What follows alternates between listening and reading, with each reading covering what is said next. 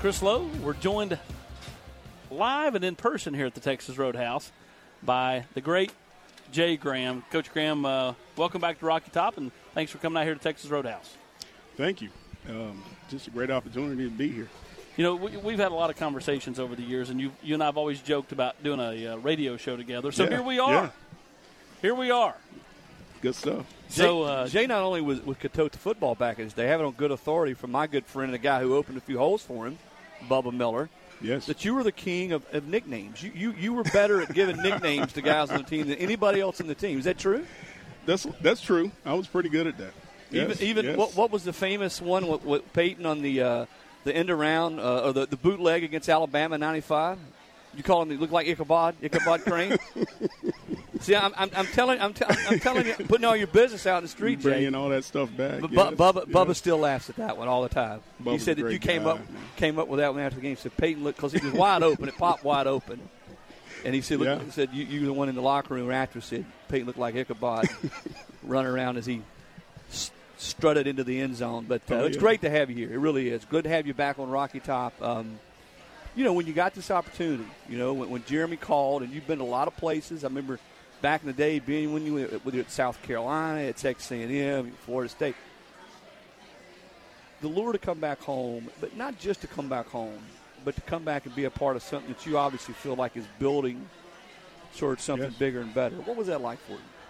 Well, it was just a great opportunity. This is a place that developed me in so many ways, you know, as a person, as a man.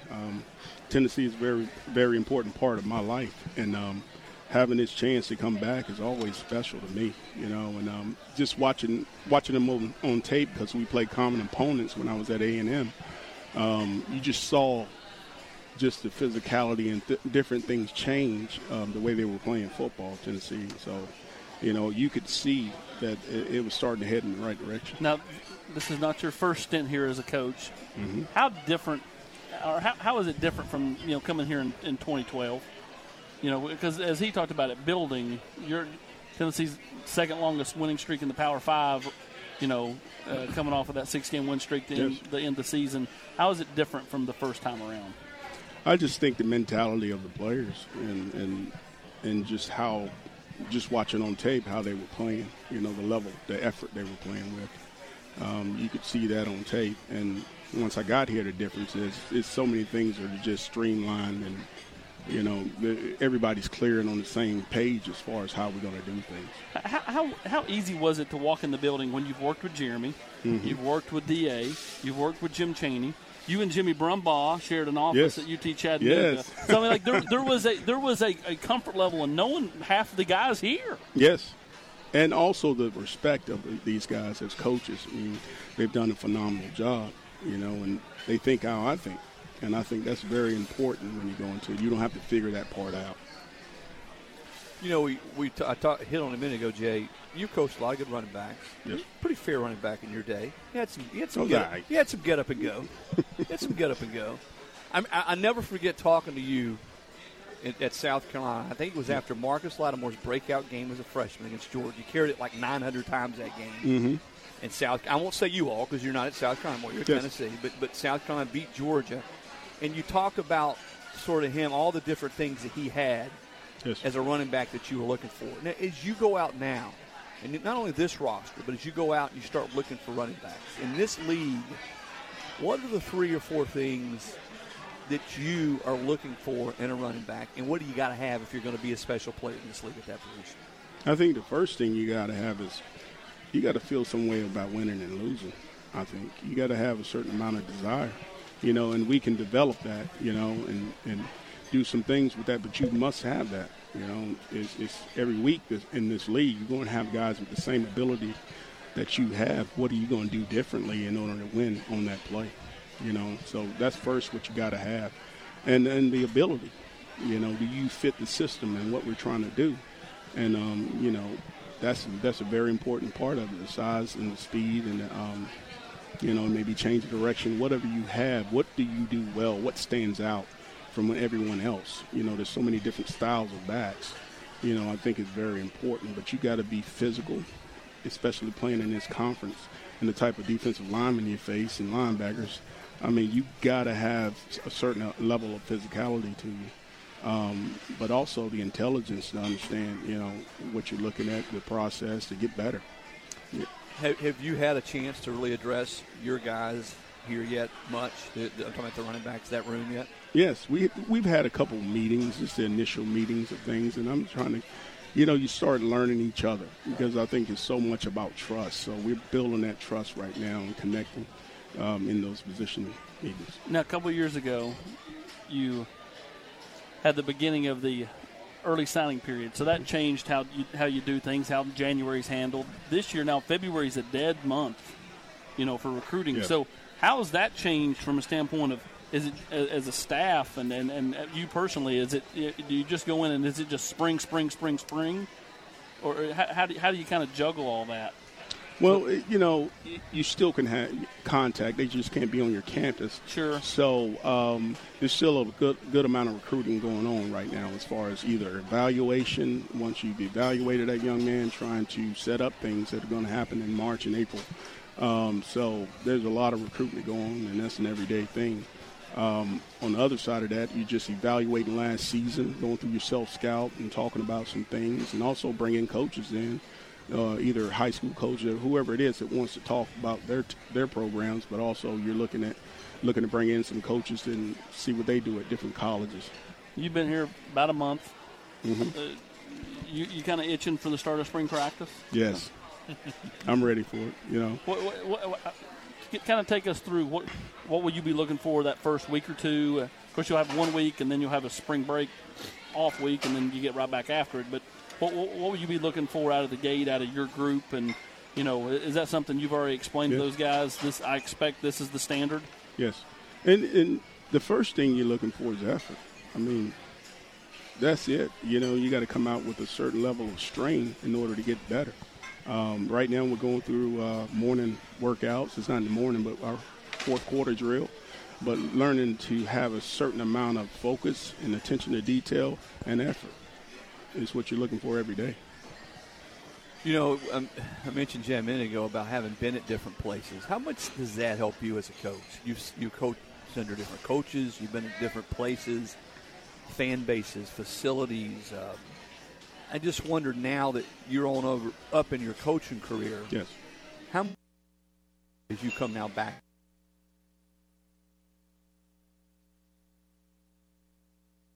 Different schools, what helped you win, get you to that point. Mm-hmm. And I think that either with a player, facilities, whoever you deal with, I think that's the most important thing is understanding what it takes to win and being around coaches who feel the same. And you've coached under coaches who've won national championships. Yes. Jimbo Fisher, Steve Spurrier. By the way, you had a pretty good Spurrier impersonation, or is that huh? I wouldn't do it right now, but Jay. Yeah. Okay, Jay. What do you think? That's pretty good right there. Now I've heard. I've had 25 years of it. Nobody does the impersonations better than him. No, that's pretty good. You ought to hear Austin do Jeremy Pruitt. He is I'm telling you, if you drew a curtain between us right now, Jay, and I didn't know who was sitting on the other side of the curtain, I promise you I wouldn't know if it was Jeremy Pruitt or Austin Price. That's pretty good. I got home and Casey said, "You got to hire Jay." You know what I'm saying? You're funny. I don't know if I should laugh at that. That's my boss. I was going to say that's your boss. I'm not gonna laugh at that. One day we're going to do a show, and I'm going to do the whole show as Spurrier, and he's going to do Pruitt. And we'll do the whole show like that. Well, everybody says, "Did you ever do it for him?" And I said, "I think I did it one time," and he didn't really respond. Believe it or not, there was a guy who was a walk-on at Alabama a few years ago who could do a spot-on Saban. He had the mannerisms, the hands, and everything. And he actually did it. I think it was. Of course, you got to catch Saban at just the right time because that's never funny, except on his terms. And a lot of coaches are like that. Sure. Yes. But he did it for him, and I think it was so spot on that even Saban maybe gave him a little bit of an applause for it. So I think down deep coaches like it. What's the old, when you impersonate a coach. Imitation is the greatest form of flattery. Yes. All right, let's go ahead and take our second break on the nation. It's great to have Jay Graham here on location with us at the Texas Roadhouse. Coming up, we're going to break down who the best intramural basketball players were back in the 90s. Because there was a lot of good ones. Yes. You know what? I might really put him on the spot because we had this debate with Aaron Hayden a few weeks ago. Mm-hmm. The greatest collection of running backs on campus at Tennessee at one time in the history. And there's sort of a running debate. Your all's collection, and then you had a couple guys, a couple Travises, and you had Jamal Lewis. And we might talk a little bit about that on the other side of the break. This is The Nation, and we'll be back here at the Texas Roadhouse in just 1 minute. Now, back to Chris and Austin. Welcome back into the show. It's The Nation, Austin Price and Chris Lowe, and a third member tonight. Show's never been better. No, we're honored to have Jay Graham, running backs coach here at Tennessee, former running back great. And I tell you, Jay, we were talking on the break about all the different states when you think about the great running backs. And I know Auburn gets credit for being running back you, and Georgia's in there. But, boy, you think back the last 25 years on this campus, the guys who've toted the football in the orange. I mean, there's a long list of them that went on to play not only professionally, and one we didn't even mention a minute ago. I still contend, and I know I'm old, that as good a running back that I ever saw play in orange was Chuck Webb. Yes. Now, Chuck ripped his knee up his junior year, and it never was the same. Still went in the second round. Still went, but when he was healthy here, he was as good. I can still remember him at the Cotton Bowl at 89, zigzagging his way through the Arkansas defense for like 280-some yards. Yes. But it's phenomenal when you think, just again, going back the last 25, 30 years, the number of guys that played that position at an elite level. I wonder from your perspective, to be a part of that fraternity, a part of that brotherhood, what it's like.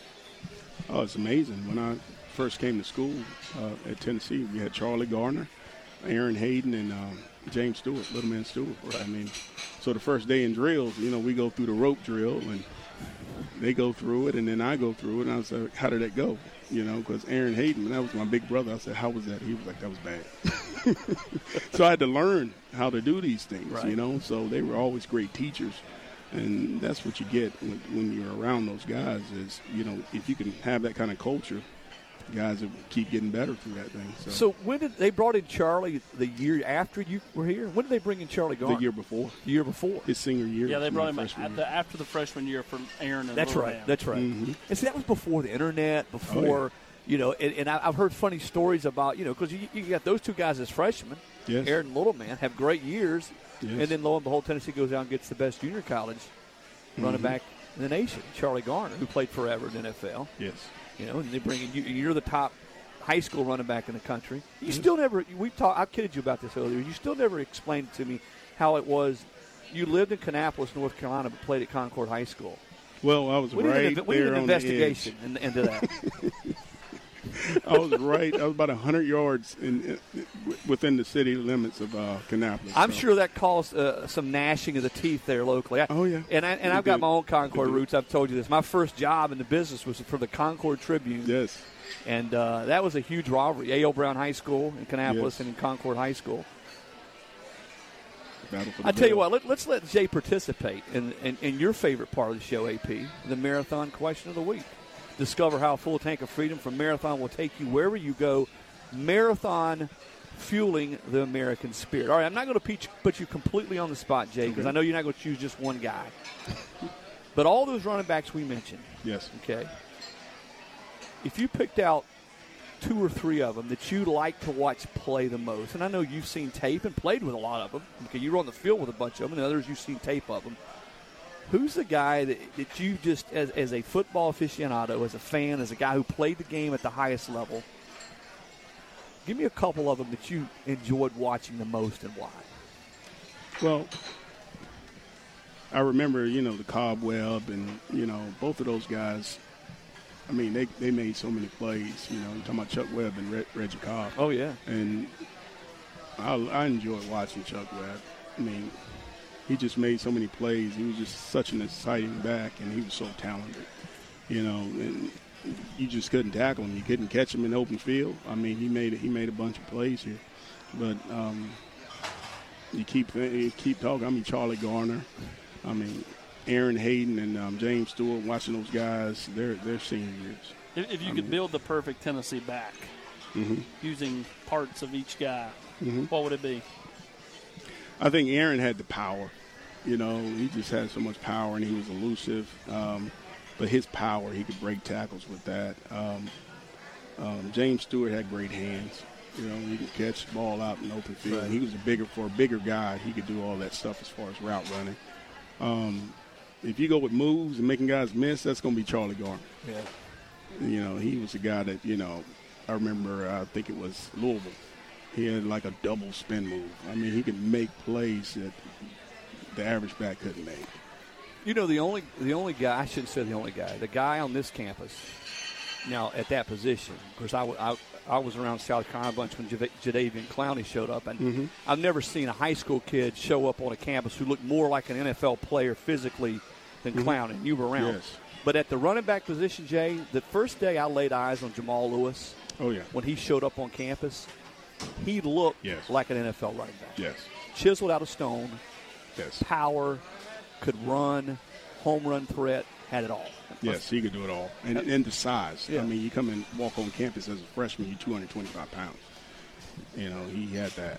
I'll never forget. Let's not forget about the bridge between Jay and Jamal, Mark Levine, who knew that blocking scheme in '97 really well. Mm-hmm.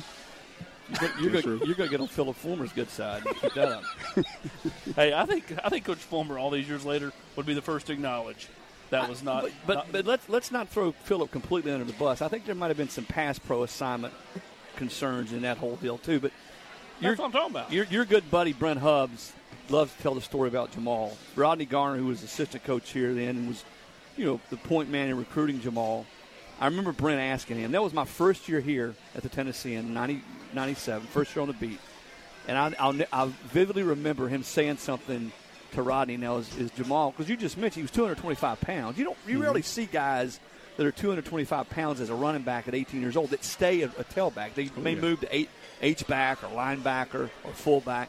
And I'll never forget Brent asking Rodney, now, he's a fullback, right? And Rodney looked at him and said, fullback. You know, Rodney, fullback. He's the best damn tailback in the country.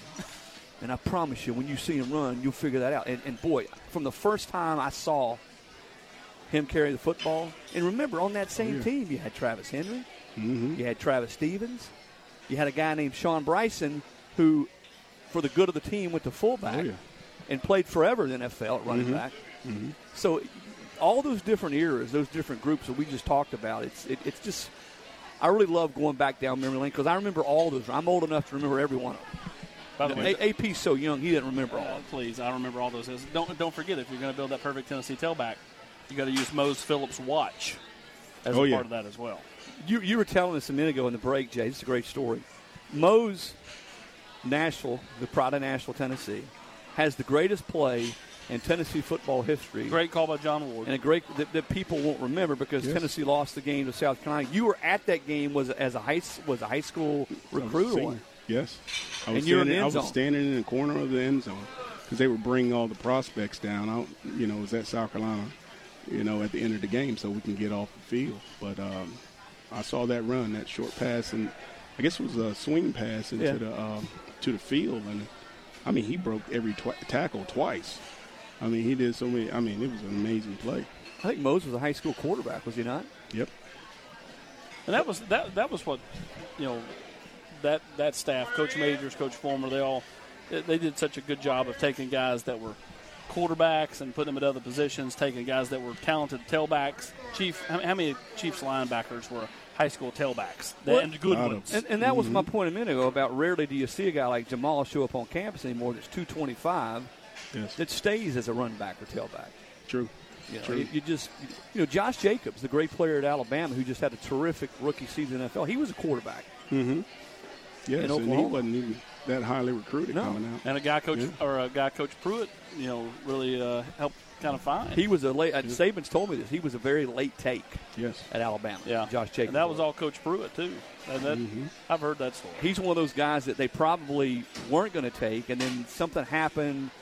They missed out on somebody else, or there was a couple things. Yeah, it happens in recruiting.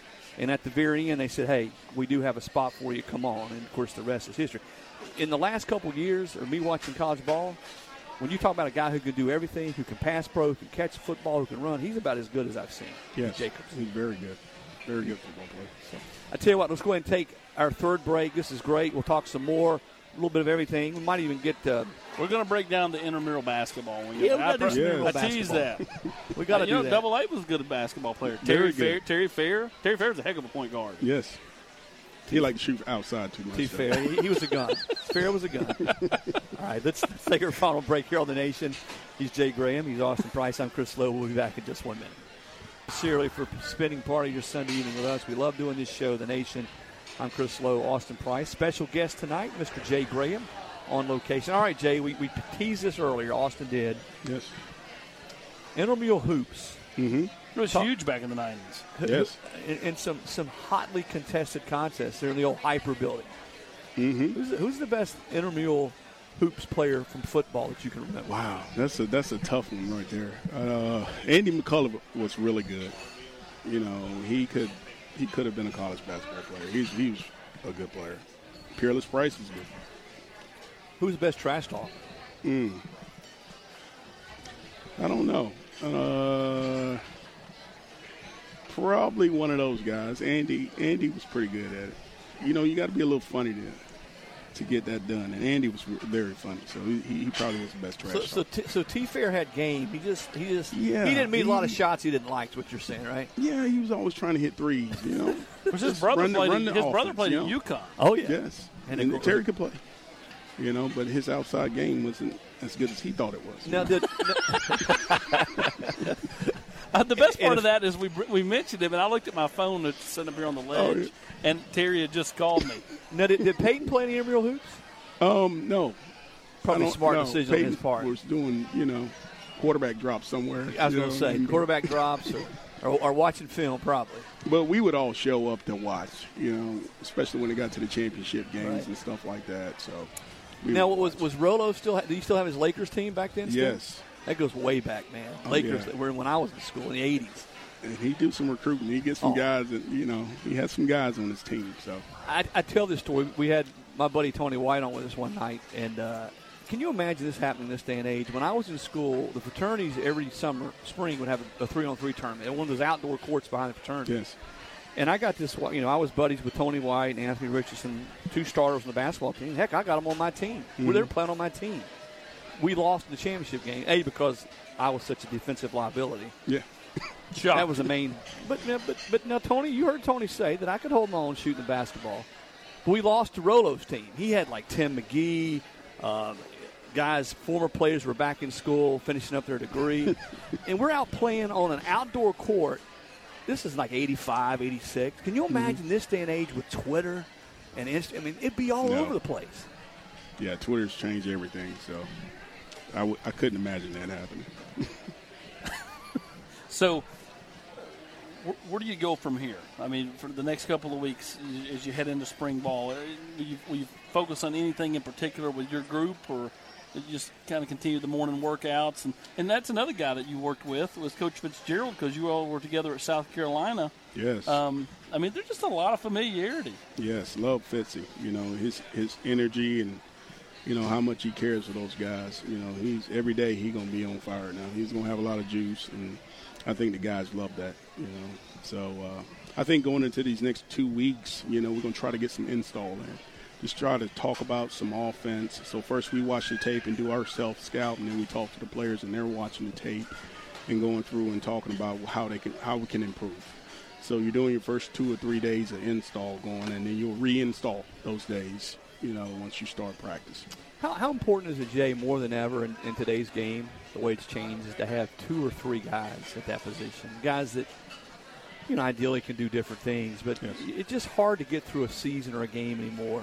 A game, heck, but let alone a game as a season, unless you have 2 or 3 guys, that can split the duties. It's amazing. Sometimes I pause because I'm, you're on the field with these guys and you get used to it, but sometimes I stand on the field. It might be a timeout right before they start. You realize how big these guys have gotten over the years. I mean, there's some big guys. So the physical pounding that you take at the position, you need to have 3 guys, and usually with different skill set. That's what I try to do.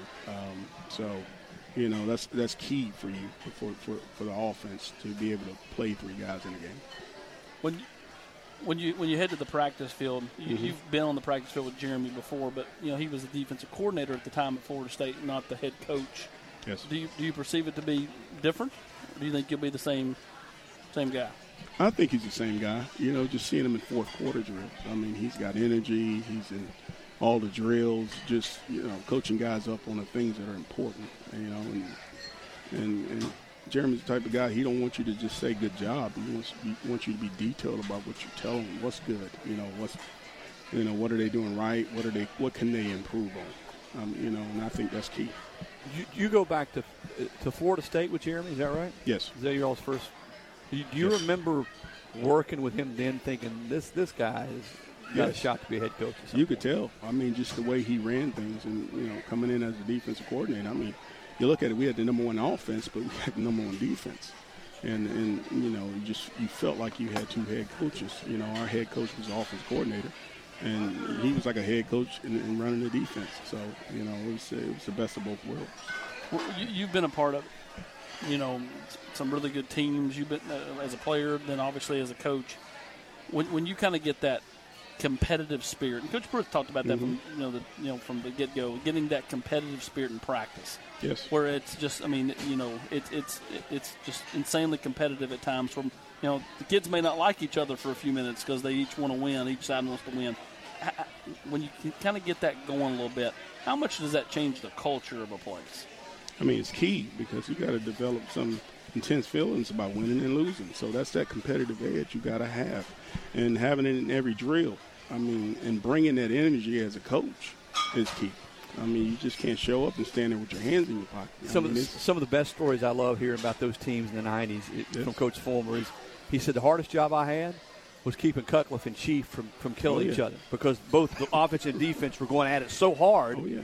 But that's what separates great teams. I mean, you go to Ohio State right now and Alabama and Clemson. I know that's what you guys are building toward at Tennessee. Yes. You want that kind of competitiveness on the practice field every day, where offense versus defense, because when you get into games, sometimes it's not as hard in the games as it is on the practice field. And that's how it should be. I mean, you know, you have so many reps you can have in practice, and they have to be meaningful reps. So, you know, you got to be full speed. You got to have some energy about yourself when you do that, because that's where you get better. Before we get you out the door, who was one guy that maybe you didn't like to go against in practice, that, you know, but then you always respected that guy just because he was, you know, he was a tough opponent? Leonard Little. Number one. Because he didn't care. It was like game day to him. Oh, yeah. You know, the look in his eyes and everything, you know, and that got me better going against him. Another North Carolina guy. We did this last week. Think of when Tennessee's been at its best. I don't think it's any coincidence. We got about 30 seconds, Jay. Yes. Think of the way they've gone into that state, North Carolina, and got great football players. And that's right. And you're in charge of that. Yes, so, sir. Good luck. Jay, it's been awesome, man. We really appreciate you coming by tonight. Good luck to you. I know you're ready to get your family here in town and get cranked up. Jay Graham with us tonight on The Nation.